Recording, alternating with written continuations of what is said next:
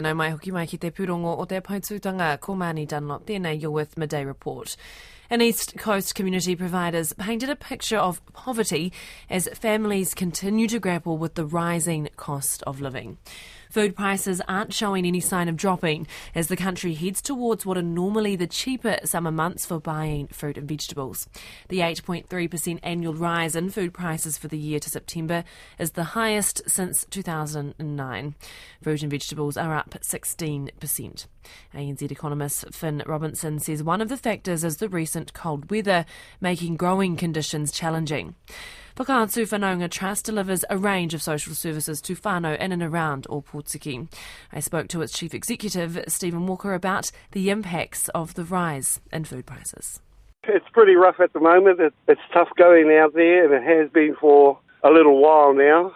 This only will no doubt add to the issues that some of our whānau are facing. Probably one of the biggest concerns, obviously, is the ability to provide food for the table. Currently, our food bank service is inundated. We are lucky that we are being supplied to an extent through government, so we are able to get food supplies to those that are in need currently, but it's a resource that is stretched at the moment, so that would have to continue, I would say, for quite some time to come. One of the bigger issues, obviously, is for us here in rural New Zealand, I suppose, is the housing crisis, which comes with obviously overcrowding and those sorts of issues and stresses that add to people's struggles. So yeah, it's not a comfortable environment at the moment, but we are doing the best we can, I suppose.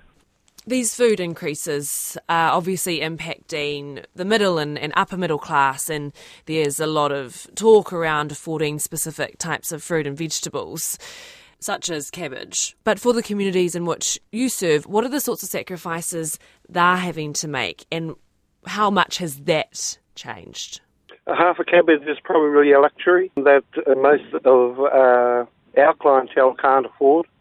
As I say, it is difficult for them to put food on the table. Yeah, it's a hard one to fathom unless you're actually living it. I can't really describe in words an accurate picture of what some of our family are going through currently.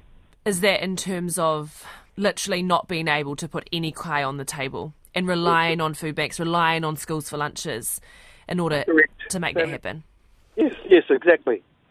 Gone are the days when you could make the budget stretch through the week for a lot of families, and without that extra support from food banks and the like, and from, extended whānau, where we're having to rely on other households to keep us afloat in terms of putting food on the table. It really is a difficult situation. What are the social implications you're seeing? It's huge. It's one of the basics, I suppose, that causes everything suffers because of it. Education suffers for our children. Just really every daily life changes because you're unsure. You're struggling every day. You don't know where your next meal is coming from. It sounds like third world type of situation, and in fact, that for some of our clients, that's exactly how it is.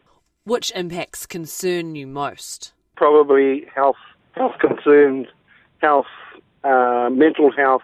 I have a fear that it obviously pushes people toward criminal intentions. Gang affiliations, I think, have grown because of it. So yes, there are a lot of social impacts that will come on the back of this, or are coming on the back of this already. Yeah, it makes supporting those families very, very increasingly difficult.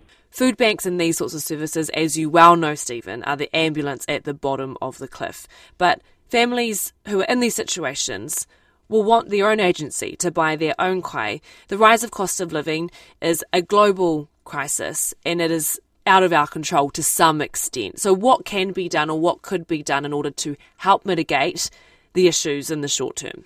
We could talk about increasing benefits. We can talk about increasing wages, but I'm afraid the cost of living will just increase accordingly. So there are things like life skills training. I think today's society lack a lot of basic living skills, life skills, how to grow your own vegetables, how to budget, all of those types of things that in my generation it was just second nature. Today, people just don't have that knowledge or that skill base to fall back on in times like this. That was Stephen Walker, Chief Executive of Whakaatu Whanaunga Trust, based in Opotiki.